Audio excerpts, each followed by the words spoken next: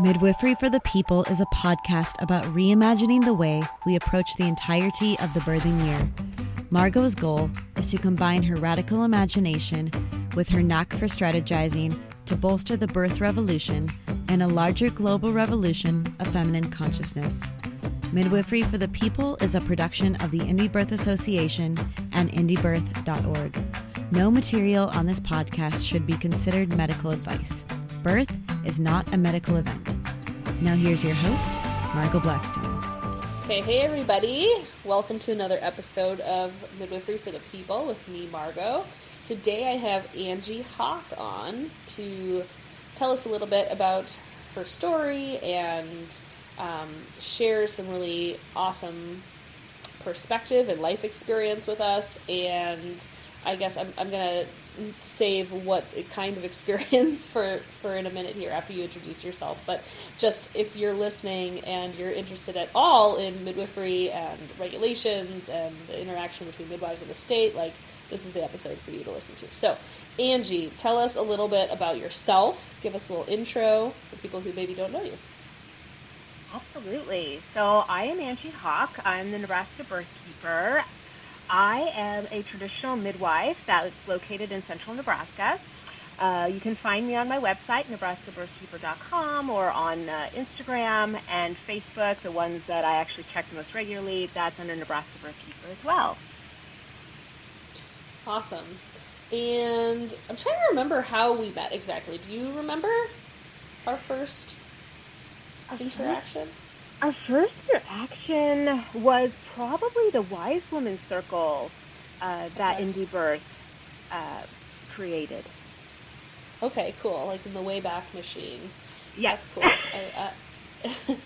And yeah, we've met in person, which is fun. Not everybody that I feel like I know out there in the birth world, even people I know really well, often aren't people that I've met in person, but you're one of the people I have, so sort of a fun thing.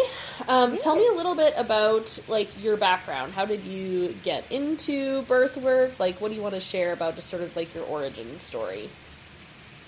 All right. So I started, my beginnings of birth work were actually started in 2005 when I was pregnant with my first. I was researching natural pregnancy, and from there I kind of developed into what I call a pregnancy doula, where I helped other moms like formulate birth plans and talk about options. I didn't actually go to the birth at that point.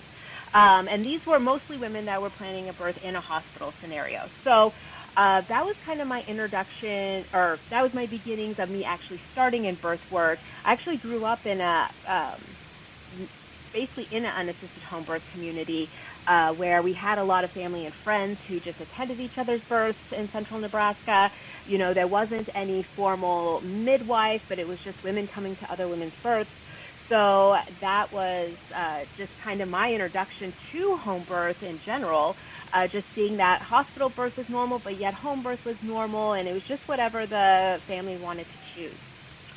So after I was doing pregnancy doula work, I started actually becoming a doula attending births in a hospital scenario. And it wasn't very long before I was asked to maybe attend some unassisted births as a doula as well. And so I started with that. And then my calling to midwifery actually happened after my fourth was born. He was born in a hospital. I had a certified nurse midwife. And I was thinking that I was going, you know, the most natural route that was comfortable with my family. And I realized that not all midwives were the same.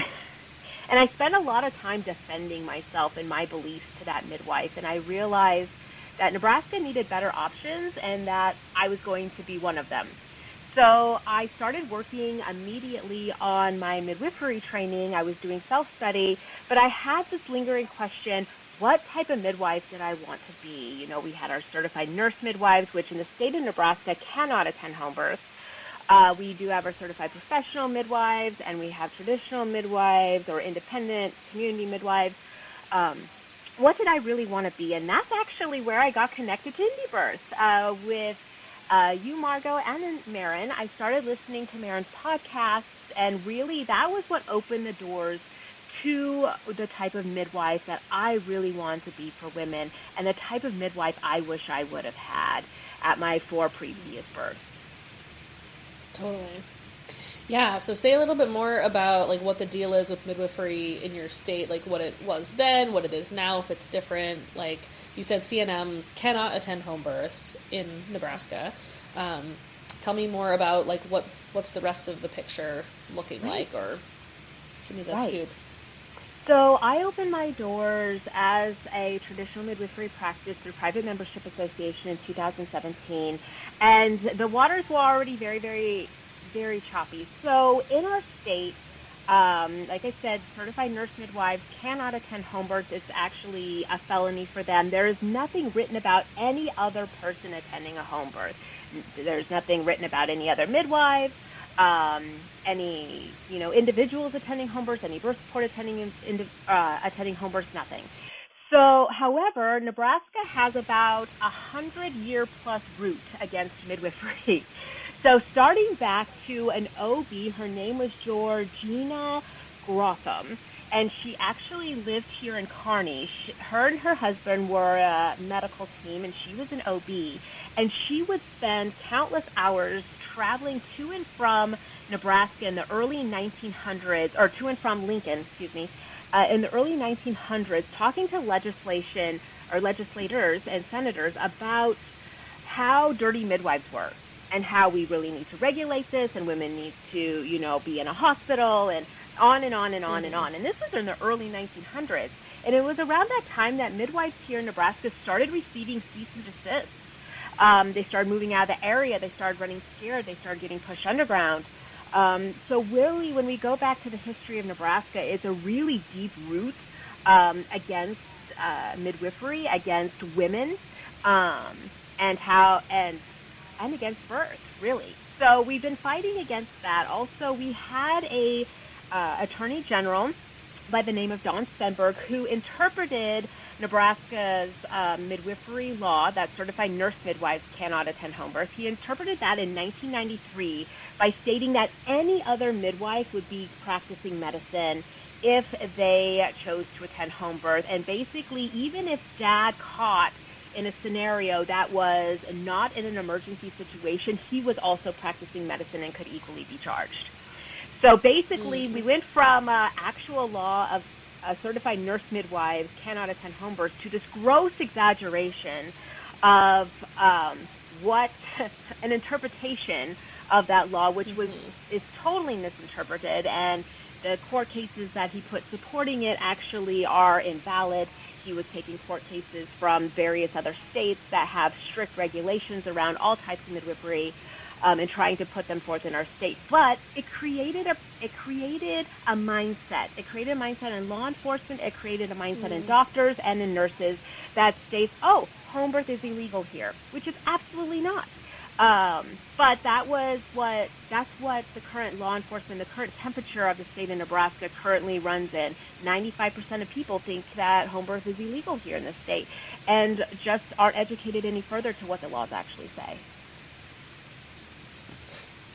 Yeah, that's all so fascinating. I mean, as somebody who thinks a lot about midwifery rules and regulations and all of, the politics on sort of the macro level pretty regularly, it's still, like, as you're saying that, I'm just like, the power of these words, both the ones that were actually written down and, like, codified as law, and then also the interpretation of them, it's just, like, mind-blowing how these, like, concepts outside of ourselves impact our lives and our choices, and it's just so fascinating, like on a philosophical level, and then the misinterpretation piece, it's like a bad game of telephone or something, and really speaks to like why do people buy this nonsense? Like, of course this extends beyond birth, but we're talking about birth today.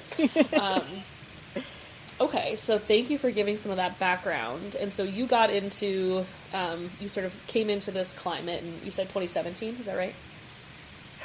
Officially as a solo practice providing traditional midwifery services, yes. Okay. So what was, like, the initial reception of that? Like, how, like, what happened next? Tell me the next part of the story. Yes, so a lot of curiosity. Before I came into the picture, and there still are midwives who work underground here in the state. But when I came into the picture, I actually didn't come in underground. I created a website. I think I might be one of the first midwives in Nebraska to have a website, if I'm not the first. I had social media pages and all of that up and running, and so I was not going to go underground. No, I wasn't going to hide. There was no reason to hide. Really, when it came to the law, it was on my side. So I wasn't going to hide, and so a lot of people were like, they were either like, oh, we're really curious, did Nebraska law change? And, then there came the education, and then there were also the naysayers that, who want other people to think home birth's illegal, and they're like, oh, she can't do that. So there was kind of this mix of curiosity and the mix of naysayers, and in the mix of when I first, opened my doors here. Okay. Well, let's see. Is there anything else you want to talk about sort of as the foundational stuff before moving into, the more dramatic, I guess, pieces of the story that I'm sure people are curious about? Well, it's, along with the naysayers, I will say it actually didn't take long for people to start complaining. Not because of the services I was providing. I wasn't providing them specific services. It was people on the outside that were looking at me that would launch a complaint that I was attending home birth. Like, literally, that was the complaint. Some third-party person. So, and that started actually at the end of 2017. So really, when it came to all my legal battles, I've actually been harassed by the state, if you will, for almost 6 years. So, and one time, it is a long time, and, my first complaint was lodged by somebody at a baby shower who found out I was going to be attending a home birth of the woman who we were giving a baby shower for. The baby wasn't even born yet, and they launched a complaint. I've had a complaint launched against me, or an investigation, actually, launched against me for a woman I don't even know who she is, and I did not attend her home birth. So, it's just all this made up, let's just throw it on the midwife who's standing up shoulder. I feel let's keep investigating her. So really, even before we get into the legalities of the big stuff that I've been through, that was a place that I was coming from almost 2 years before my big legal battle. Wow, that's so much. That's so interesting. So were they complaining directly to... Who were they complaining to, specifically? The Attorney General? Like, where were they... Health and Human Services, so is who they were calling into. And I would receive a letter demanding that I surrender for an interview. I would write back a letter, respectfully, no. And, they'd be like, well, we're going to do this investigation without you then. Okay. So let me know how that goes. Go for it. It's just like, all right. But basically, yes, Health and Human Services were the ones that were receiving the complaints and launching the investigation. It's so fascinating. Not to totally go off on a side tangent here, but that piece about being, reported or, being reported or whatever we want to call it for attending a birth that you didn't actually attend by a third party, like friend or family member or whatever, just really reminded me of an experience here in Minnesota. I won't get into the whole thing, but essentially there had been a baby that died at home. She had a traditional midwife as her midwife, but the midwife didn't make it. So that's the first part of the story. Like, the midwife didn't even make it to the birth. So, how could she have been held responsible anyways? Right. And when Marin and I both were living here in 2013, another midwife in town was telling people that it was one of our clients, even though it had happened prior to us ever living here. It was like, wow. Even other midwives, just were lumping, and I don't think it was, intentional. I think she genuinely didn't know who the midwife was, but she heard traditional midwife, and she was like, oh, it must have been them. So it's again, just these games of telephone and rumors and just, total insanity that can kind of formulate around, us when we are people who are stepping outside the box and showing up and, not hiding. It's like, oh, now I get to have every other traditional midwife's transgressions or successes or failures also put on me because people think I'm the only one. Oh, cool. Right. That's fun. Like the token, like you're a token traditional midwife. So it's like, oh, if something happened with one, it must be you, right? Anyways, just like, again, just like the power of words. And gosh, I hope people listening, I mean, I doubt any of these like people who make false accusations are listening to this, but if you happen to be, please stop doing that. Like, get your story straight. Like, keep your mouth shut. Because it affects real people and our lives. And yeah. Anyways, Absolutely. So you were already embroiled in some of this state harassment, like pretty much right off the bat. Mm-hmm. Yeah. Okay. Well, where does the story go from here? Tell me where you want to take it.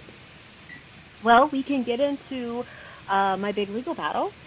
That's based in June 2019. We had an unfortunate scenario where we lost a dear, precious baby at home.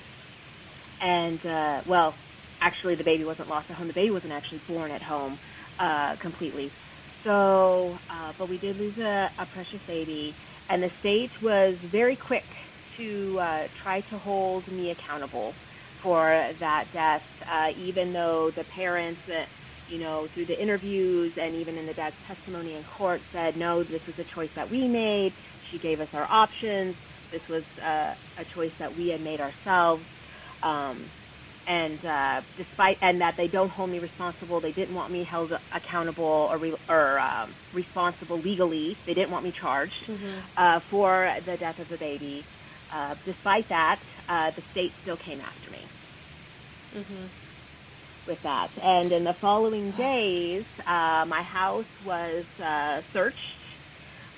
Charges were brought against me, and I served 3 days in jail with the charge of willful child neglect resulting in death and waiting bail, and then withstanding trial, which happened actually just this last December of 2022. Yeah, so how long, how many years passed between the death of this sweet little babe and the trial? 3.5 years. 3.5 years, yeah. Wow. So I guess the first thing I just want to say, which I don't want to say a whole lot, I just want to make a platform for you to share your story and what you've learned and experienced. But for people who are listening, you probably already know this, but like this is the scenario that all of us picture ourselves being in at some point, and it's one of the big fears that keeps people from moving forward and learning midwifery is this climate, no matter what state you're in, but especially in particular states where there's more hostility towards midwives. So I don't know, I guess I just wanted to put that out there. That was one of the reasons I felt like this was such an important conversation, and to hear from your wisdom, from your learned experience, real lived experience with this. Because every single week I talk to people who are like, I want to be a midwife, but this is the thing I'm afraid of. I'm afraid I'm going to end up in jail. I'm afraid I'm going to be charged, and I'm afraid I'm going to be put through a terrible, legal battle. And so, not that I want to lead you to something that you're going to eventually you could totally be like, yeah, don't do it, people. And I'd be like, yeah, all right, that's cool. Okay. So I don't know what you're going to say. We didn't pre-plan this, but I just wanted to maybe frame this next part of the conversation with that. That's what I'm coming to this conversation with, as far as curiosity, and is really just wanting to learn from you as somebody who has been through it. So 3.5 years transpired. Did end up serving 3 days. What else? I mean, that's a long time to kind of summarize in a podcast. So whatever pieces you feel would be the most useful to pick out in terms of the pieces that were the most impactful to you, or, because that charge that they charged you with initially is the charge they continue to bring forth until this trial in December, right? Right. So the charge was willful child neglect resulting in death. It carried a 20-year sentence in prison at the maximum. So it was big. The whole 3.5 years were big. What I really seek to tell midwives who ask, this is what I'm afraid of. It's like, if you're called to something, you have to walk with that calling. And, you can be aware of your lingering fears, but you shouldn't let it control you. And I'm big on not making any decision based out of fear. That's never a good place to be coming from.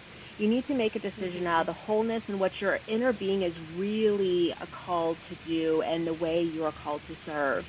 And so, with that, I definitely would not steer women clear of midwifery, but I am very honest. I've actually had a couple of women here in Nebraska who said, well, I want to be a traditional midwife, and I talk about the realities, not to scare them, but that it is a reality they're going to have to face, that unfortunately they're probably going to have to face, unless we can make the changes right. that we want to make.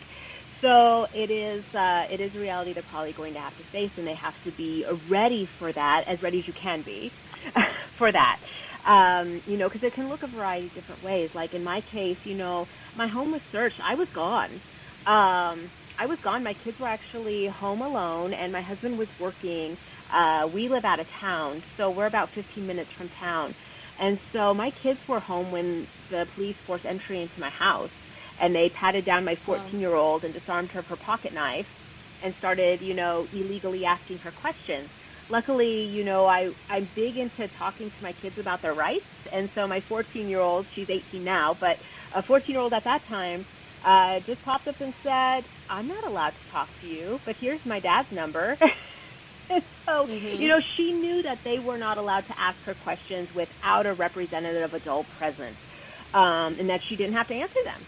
So she was like, so she stood on that, and, some of the law enforcement who were there were actually very impressed with how well she knew her rights. But with that, it's still, it's not a trauma just for myself. It actually was for the whole family in this case, and I think maybe in a lot of different cases. And you're right, this doesn't happen just in Nebraska. It's happening all over the United States, really, and, world, if we really want to think about it. But midwifery here in the United States is, there's such a bias already against it because most people are very medical-minded. So you're dealing with that right off the bat. But, through that, there was definitely a lot of emotion, and it ebbed and flowed. I went into a really dark place about a month after we lost Vera, that was the dear baby we lost. So about a month after we lost Vera, I went into a really dark place for a few months, and it wasn't from, my experience with law enforcement, but it was about the death, because that was the tragedy. That was the main tragedy. Yeah. And that was something that I was trying to walk with the family with, as well as myself. And that was one thing that law enforcement cut off the quickest was our ability for the family and I to communicate back and forth. And so that was devastating and really created a gap in the healing process on both of our ends. So just having to walk through this, but not being able to talk to anybody because I was getting charged. Everything that I say can and will be used against me. And because it's a death involved, even my lawyers told me my husband could not be a safe space because he could be required to testify. I couldn't talk to a counselor. I couldn't talk to people about the deep things that I was really feeling because anything that I say could be used against me in a court of law. And so that really created a delay in the healing process and really an isolating event where I had to walk it alone for the most part. In September 2019, I became pregnant with our sixth child, and that was a very hard pregnancy walking that I became very physically ill. Just as a result of all the trauma and the stress. I did birth her at home, but it was very difficult because I realized in the middle of the birth that I did not view my home as a safe space anymore because it had been violated by law enforcement. Every time there was a knock at the door, every time the doorbell rang, throughout my pregnancy, it's just like, shot of adrenaline. Like, who's that? What are they coming for? throughout this time, I was getting additional law enforcement knocks on my door because I was getting cease and desist from practicing nurse midwifery and practicing medicine without a license, even though I wasn't getting charged with that. I received a cease and desist on that. So it was like, who's at the door? Who's calling me? You know, I was just very amped up. So during her actual labor and birth, it created a lot of physical pain and a lot of emotional pain that really came to the surface, and I really was forced to reckon with after that, and deal with that and formulate, you know, freedom around my home is a safe space, and you know how that all looked. It's definitely very, very lows, and then it was was doing okay, but then lows of the trauma, but just just trying to process it all and process the PTS that was going on at the, in correlation to what was going on the legality side, and just knowing what was going on with the family as well and the harassment that they were receiving, and it was just tearing my heart into a million pieces. But, honestly, God was so good through all of it, as far as just keeping me, just holding me in that secure place so I could process emotions and bring me things that I needed when I needed them.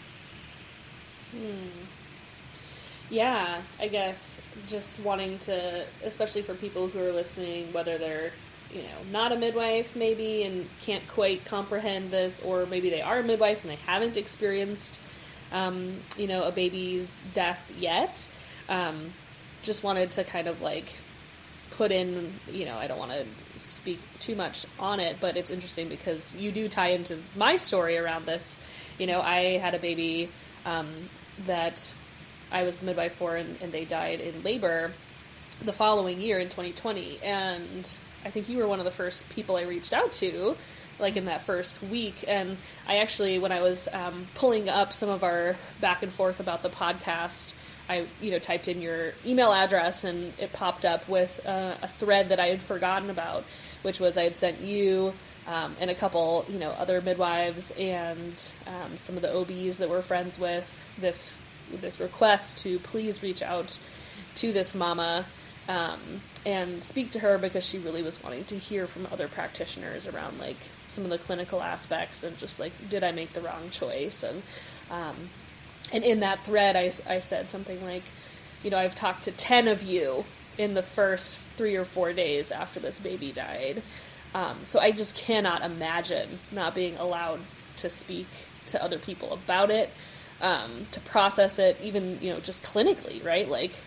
That was huge. And then emotionally, and then, speaking with the family. I mean, I was over there every single day for the first, week for sure, maybe 2.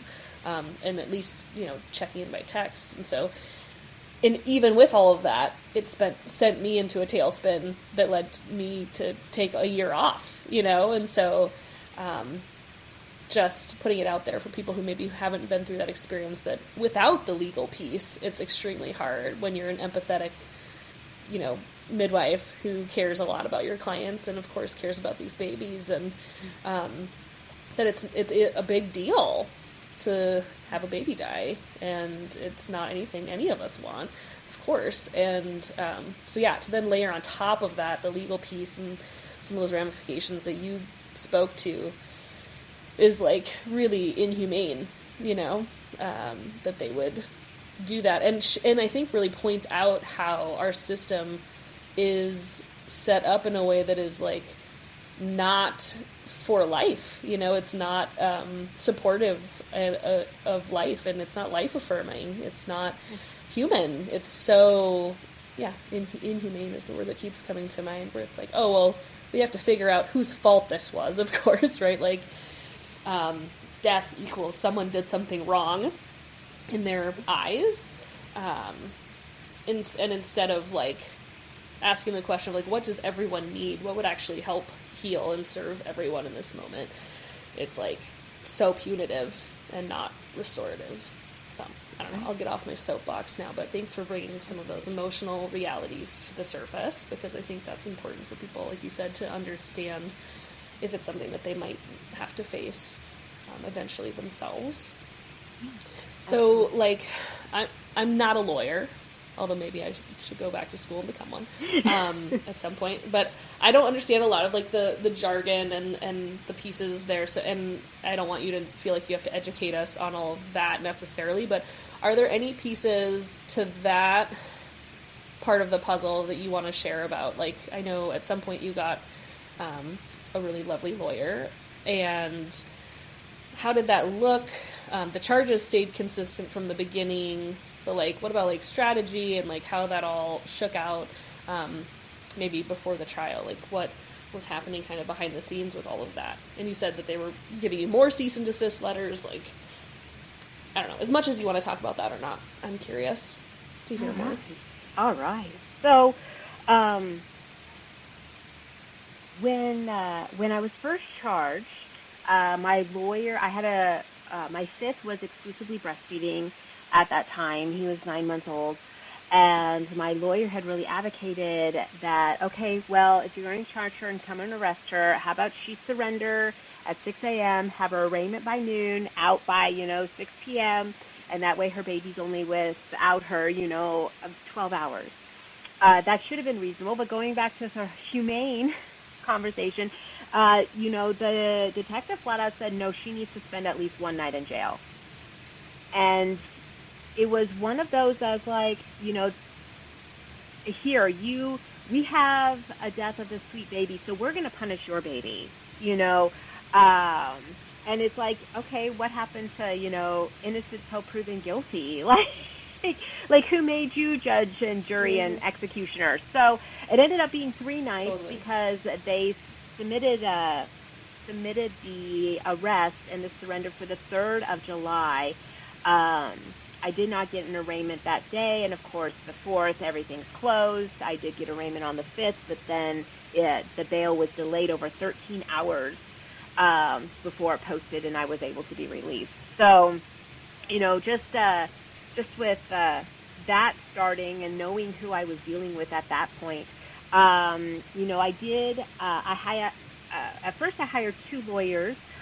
Stu Dornan, who actually stayed with me through the whole entire time, and Kurt Gosch.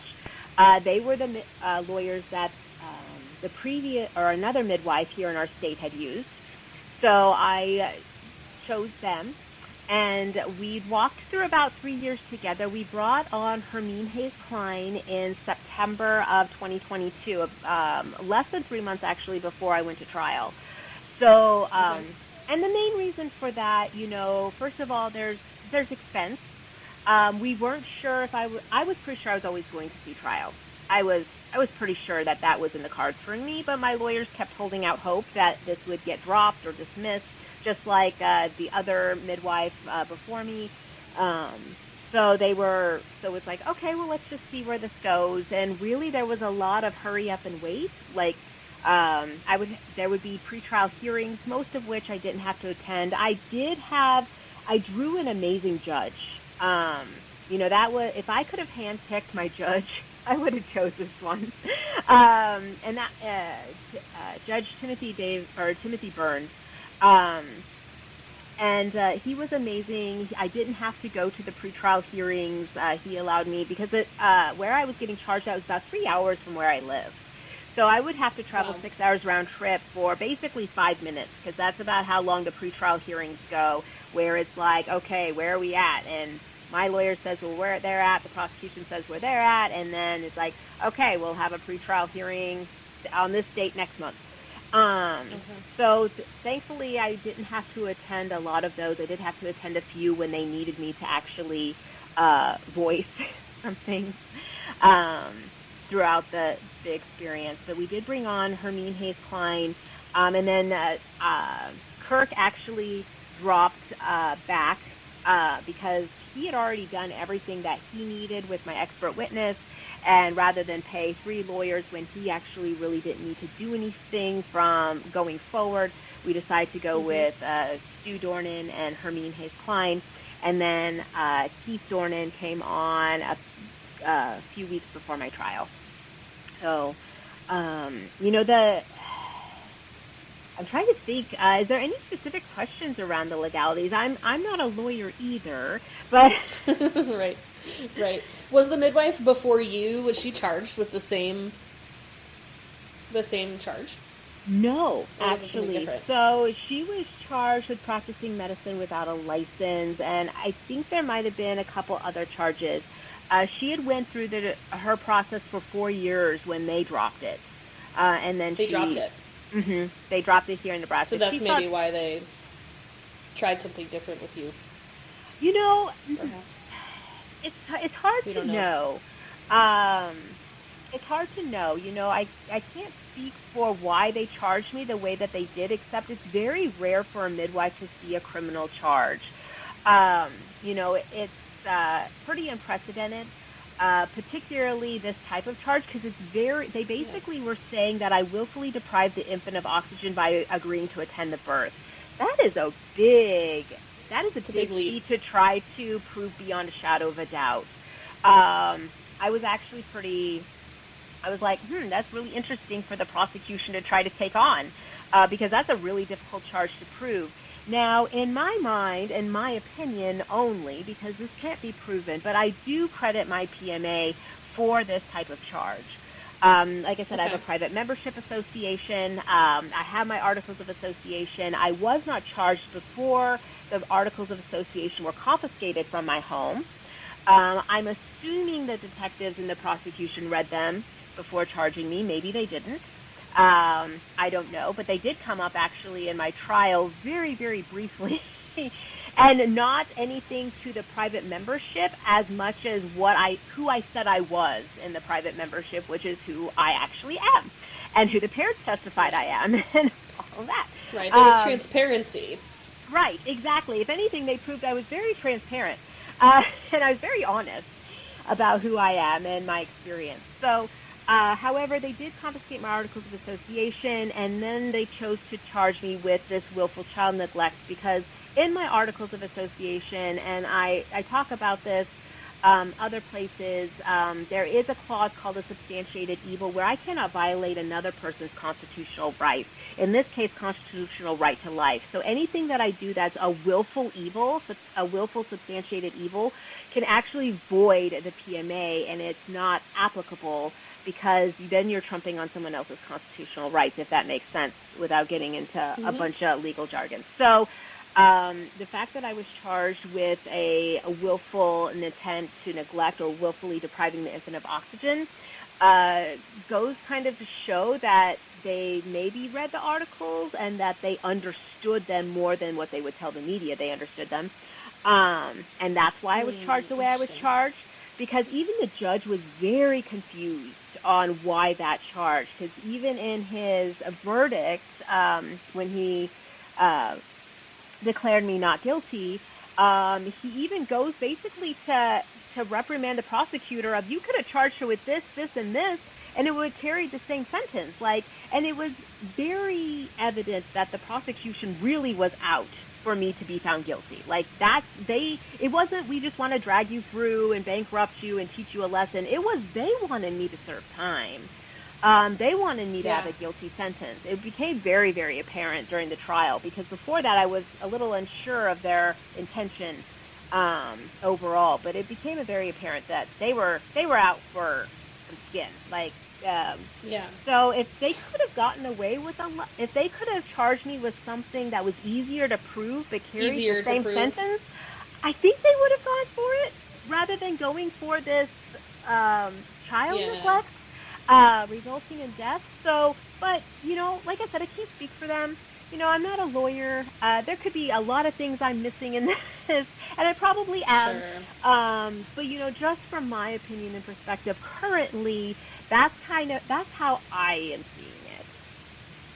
Yeah, and that was one of my questions that I had for you is, how you felt like your PMA kind of played into this, since that's a question that we get a ton here at Indie Birth, since, of course, Indie Birth is a private membership association, and, Marin operates that way, and Jason, her husband, does a lot of work on PMAs, creating them for other people, and so it's not something I ever feel like I have any legs to stand on in terms of teaching or speaking to that specific topic, so thank you for sharing that. It's really fascinating, and right, it's like there's no way to really know what was going on behind the closed doors with the prosecution, and what their their intentions and strategy was, and who, the politics of it all, right? Like, Right. And I did watch the trial, at least chunks of it, and was just really unimpressed with them. And I'm allowed to say that I was uninvolved, but just continually was like, are those lawyers? Like, I feel like this is very I did wonder very if they weak, were and, working for me or if they were working for the state sometimes. Yeah, I was like, gosh, they like really didn't do their homework on like birth in general or like how it works, and man, it's so fascinating. Which I guess we could get into that piece of it if you want to. Yeah, like God, that must have been huge to be on trial for. Was it 3 days, 4 days? Technically, it was 3 full days of testimony. It was 5 days altogether. 3 full days of testimony. 1 day of closing arguments, and then the verdict the next day. Yeah, man. I mean, after 3.5 years of like build up, that's like movie, blockbuster movie status, stress and drama. So what was that like for you? Like, like I said, I watched it and could see you there on the what was that called? Even Court TV or whatever. Court TV, yeah. Picked it up and is it still on YouTube? If people were curious to like go watch it back. I believe so. Yes, I believe it is still on Court TV's YouTube channel or on their website somewhere. Yeah. So maybe I'll link it in the show notes because it really was fascinating. And yeah, just the intersection of so many of these topics that are important, and of course I know you, so it was like watching, riveted, gripped. So yeah, what was that like for you in the hot seat there? Right. So, leading up to that, I spent a lot of time fasting and praying, and I had a lot of people fasting and praying with me as well, and just just for my lawyers to be very, very clear and concise, and for the truth to really come out, and for, confusion amongst the prosecution, which was definitely answered. When I found out Court TV was going to be there, and clarity for the judge, we prayed fervently, actually, for my judge, because, first of all, I drew this amazing judge, and I drew him 3.5 years before I saw trial. Judges, when they up and retire, they typically up and retire. Like, there is really no warning. Usually it's due to an injury or a sickness. And so through the whole 3.5 years, we were fervently praying for my judge's health and his well-being because I didn't want to draw a new judge. Yeah. And but there was a lot of prep work involved in this. And, God really did a good job preparing me. There wasn't anything that I wasn't expecting. And, I was able to look at this, and Court TV actually really helped with this as well.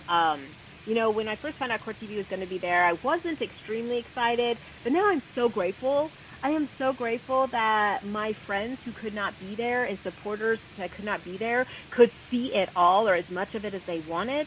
I was grateful that this was starting conversations amongst people who had never thought about that before, and that was evident on some of the comments. Oh my gosh, the comments! Oh, I know, right? Oh no!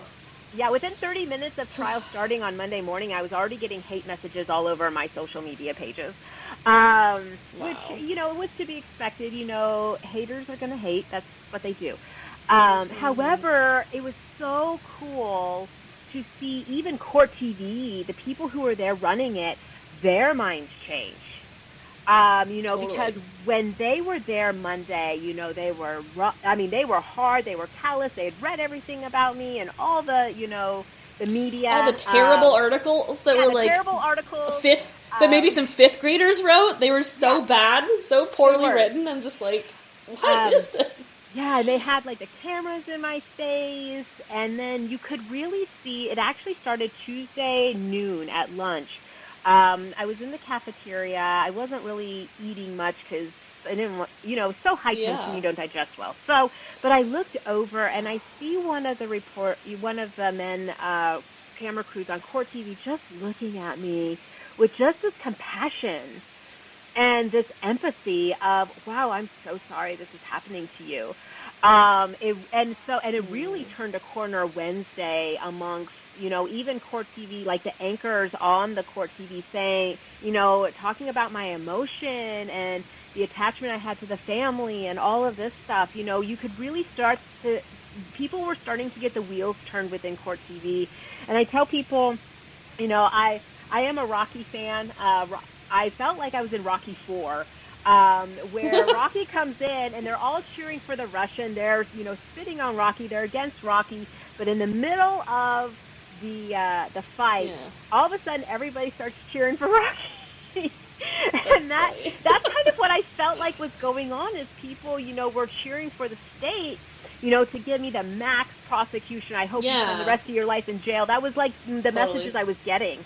And then I started getting a lot more love. I was still getting some hate stuff, of course, but I started to get a lot more love and a lot more understanding, particularly around, starting the beginning Tuesday, late Tuesday, early Wednesday is when I could see things start to turn. So Core TV definitely helped with me keeping my facial composure because knowing that there's a camera live on you the whole time, it just... you did so well. Trying to, keep the face and not react facially, to the witnesses, particularly the EMTs and the OBs, but I did expect what they said. Like, I expected nothing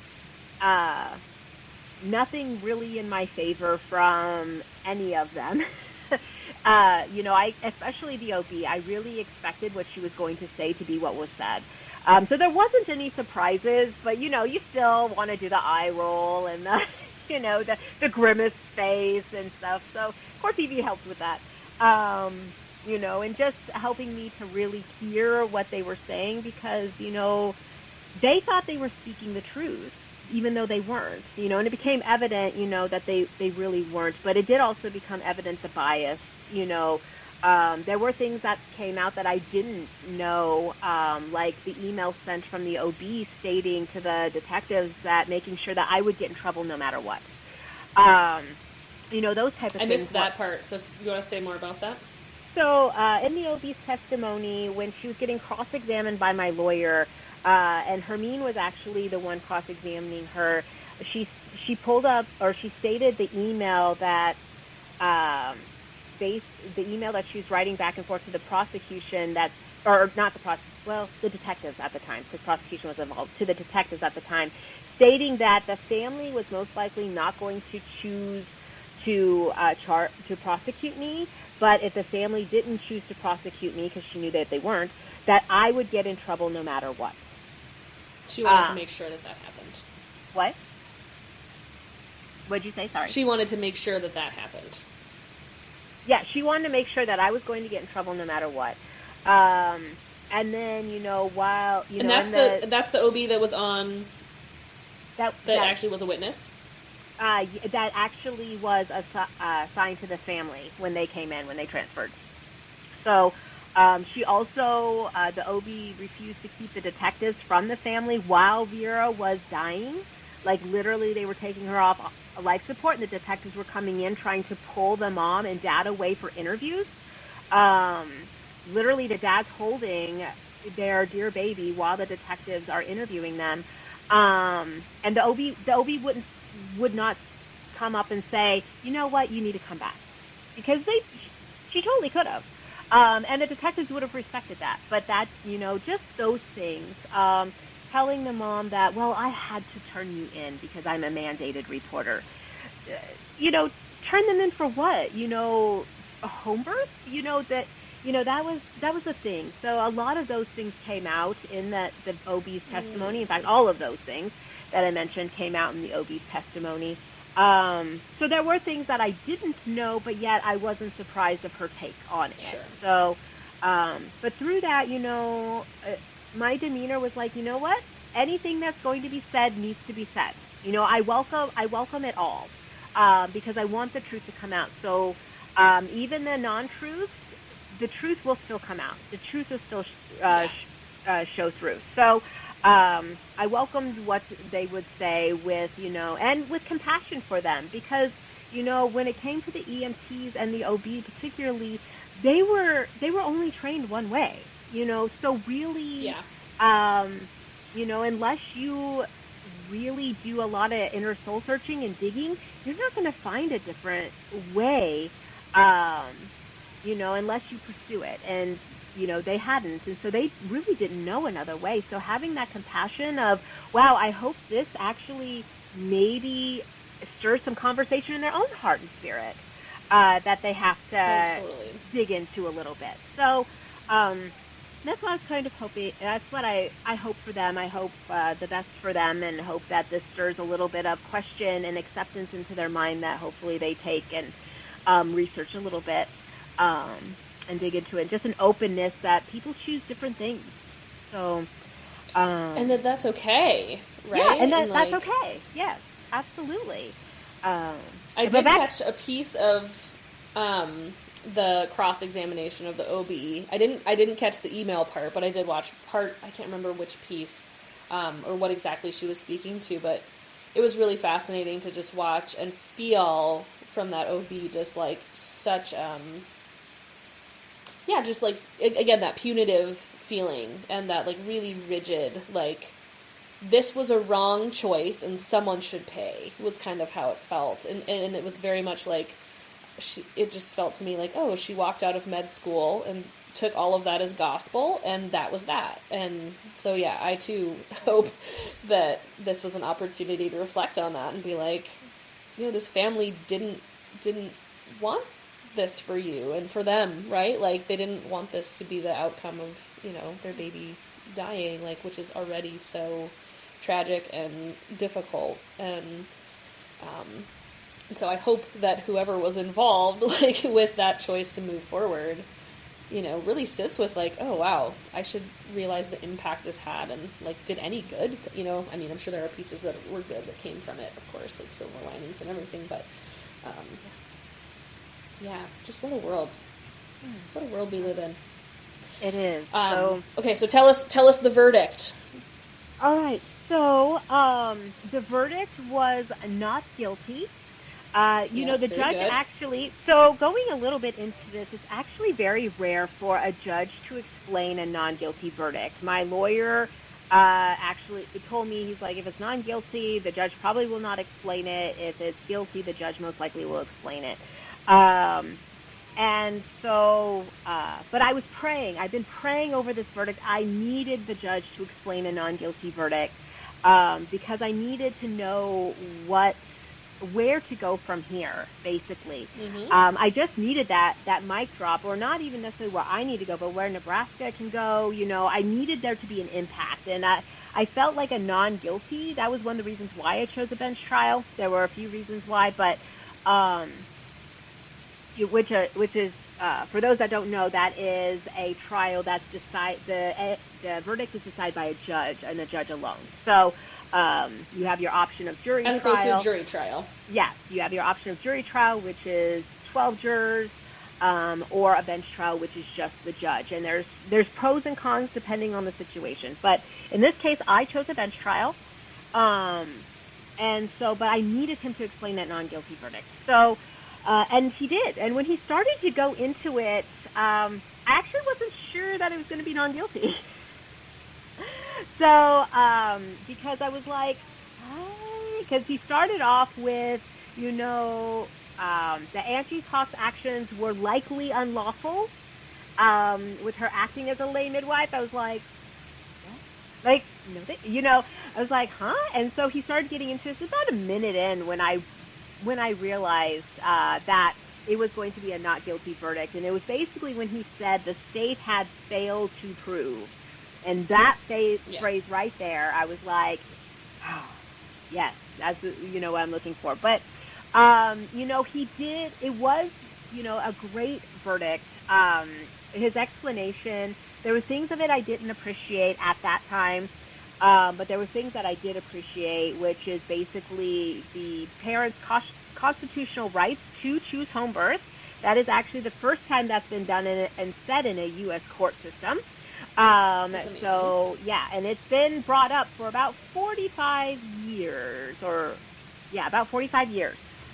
starting in California in 1975. That's not exactly 45. It's a little over, or a little under. So, it's been this has been a journey, and we got that. We got a parent's constitutional right to choose home birth. But there was things that he did go on to say, like parents' rights aren't absolute and those type of things. And he did go on to list what he meant by that. But, looking at this verdict, at first I felt like I didn't get the mic drop moment, because I didn't realize exactly what we had until Hermine called me right after the trial, about an hour or so after, and talked me through it a little bit more. And then I realized what a powerful verdict it really was. And even though I wasn't crazy about some of the things he said, like my actions were likely unlawful with acting as a lay midwife in Nebraska, it really did give me a roadmap to show me where he's seeing things in the state, and things that we can improve upon, and things that we can educate, because there are certain things that shouldn't have been a question in his mind that were a question.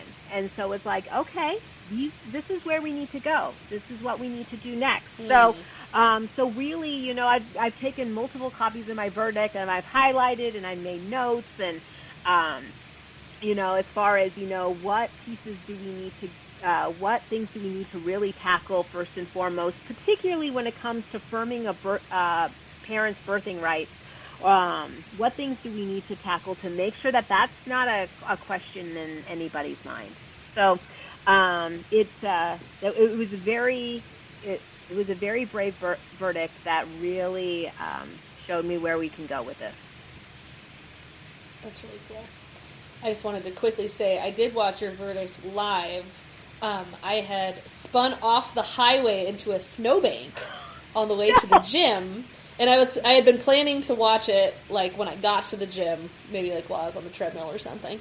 But I was like in a snowbank waiting to be winched out onto the highway, and so that's where I was when I watched your verdict. So I was like ugly crying in my snowbank in my van. And Alicia had, I think, texted me too, being like, "Oh my gosh, are you watching?" And so, yeah. It's a really cool, powerful thing. It was a powerful thing. It didn't really resonate with me, and still doesn't, because I knew that guilty or non-guilty, this is still not over for me. Okay. Nebraska still has its prejudice. This is happening to another midwife currently, not the same charge, but different charges. She's under legal attack right now. This isn't over, but, the thing that I took the biggest comfort in is this is over for the family, legally. Yeah. Nobody will bother them legally about this ever again. And that I took great comfort in, because now, I felt like they were kind of in even though they were not being updated through the 3.5 years of what was going on, because they didn't have anything to do with it. So they weren't being updated, but just that this is finally over, and they don't have to think of the looming trial ahead, and that they can really focus on their healing and their wholeness, and that nobody's going to be bothering them, prosecution, subpoenas, none of that's going to be happening again. And that was actually my biggest release when I let out, like this blur of emotion there on court TV, was that because I knew, and I'd been praying about this, if it were guilty, we would have been forced to appeal. We would have had to appeal because of what needed to be set right in the world of midwifery. Not because I'm so worried about being found not guilty, but this was going to be setting a precedent regardless in the world of midwifery, and we needed to have it correct. So I didn't want to have to drag the family through this anymore. So the fact that it was non-guilty, It was like, yes, it's over for the family, and we can go on with the next phases and not have to worry about an appeal. That was also relieving, and I wasn't going to jail. That's also a bonus. That's always nice. That's a perk, right? Don't have to do my work from the inside. So that was a bonus, but and my family gets me back. But really the forefront was like, oh my goodness, this is over for the family legally. They will not have to have this looming over their head anymore. And now with this verdict, it's like, oh, we can go forward. Um, so it is a very, what very is powerful next? thing.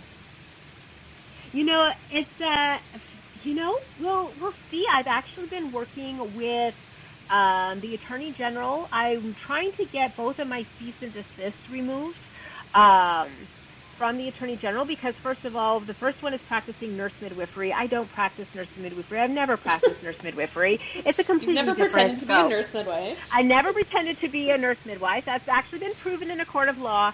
Um, so it's like, okay, that needs to go away. And then practicing medicine without a license, impersonating a professional, and removing the MD initials behind my name, none of which I've ever had. They try to, tie that in with some things that actually don't apply because in the state of Nebraska, there are certain statutes that protect individuals from in performing emergency situations if a higher medical authority is telling them to. So really, and that's where I was in the situation that they were trying to apply this to. So, I've taken those to the Attorney General. He's researching them. Hopefully those get removed just because I want them removed even though they don't apply. I want them off my record. And then the next is just working, we're not sure what this looks like exactly yet, but just reaffirming parental rights and maybe working something in with that in the legislator aspect of working with parental rights. It's sad that we have to reaffirm that in a law, but apparently we do because it keeps getting trampled on here in our state. Also, we'd like the Attorney General to reinterpret the midwifery law from 1993. So that's what, we like to work on too. So is because I think that would solve a lot of our problems. Just basically it's education. As far as around, hopefully, with medical professionals who are open, law enforcement professionals who are open, EMTs who are open, just education about what home birth is, who might be there in attendance, or whoever the family chooses to be in attendance, and just a thorough understanding of choice and why they would make that choice. Because it is a actual very, very normal choice, and that's all we knew up to, 150 years ago. So, just trying to educate and make this more of a subject here in our state without going the licensure and regulation route. That's something that my heart is still very set that we need to stay away from. I don't believe licensure would have protected me. I don't believe regulations will protect me. I don't believe they protect midwives and families in general, overall. So, that's one thing that we want to steer clear from and really focus on the parental rights aspect. Cool. Yeah, as I often say when talking about, transporting, but I think this applies too in, the education piece and the legislative piece and, all of the things that you were just speaking to. It's just being obnoxiously likable, and being this is who we are. We're good people, us midwives, and the families who choose us. We're not scary. We're not evil. We're... so a lot of it's, it sounds like, and it sounds like maybe this was part of the blessing of the Court TV thing. It's just getting a chance to show people that and be, witnessed and seen and known in a way that makes it pretty hard to, just making it way harder to, hate us, and... So I think you're a really excellent representative that you've been perhaps divinely appointed to this task since you are, of course, very likable and I think you're someone who's going to do such a great job with all of that. So thank you for the work you're doing and that you've done. And it's kind of a big last question, but if you could go back in time, would you do it all again the same way? What are your closing thoughts for maybe an aspiring midwife who's listening? Or, I guess that's who I would be curious. I'd be curious what you'd say to someone from that group. Absolutely. That is a big question. And, if I could go back and change, Vera's fate the baby, I would change that fate in a heartbeat if I could. Of course. But facing the legalities, the legal system head on, the trial, all of that, I wouldn't.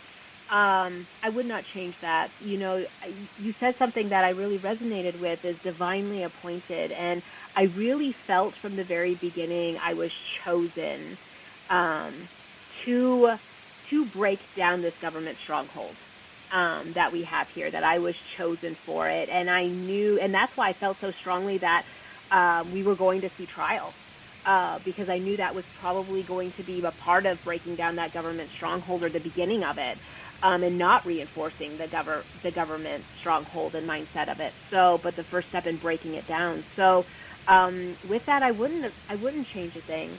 I wish it could have happened cheaper, but you know. Yeah. You know, but even is there a place now, that people can contribute to to your legal fees? Do you have? I think you have one, right? Yes, I actually have a checked account, and I will. I'll just message you the link, and you can post it on. Do you have show notes?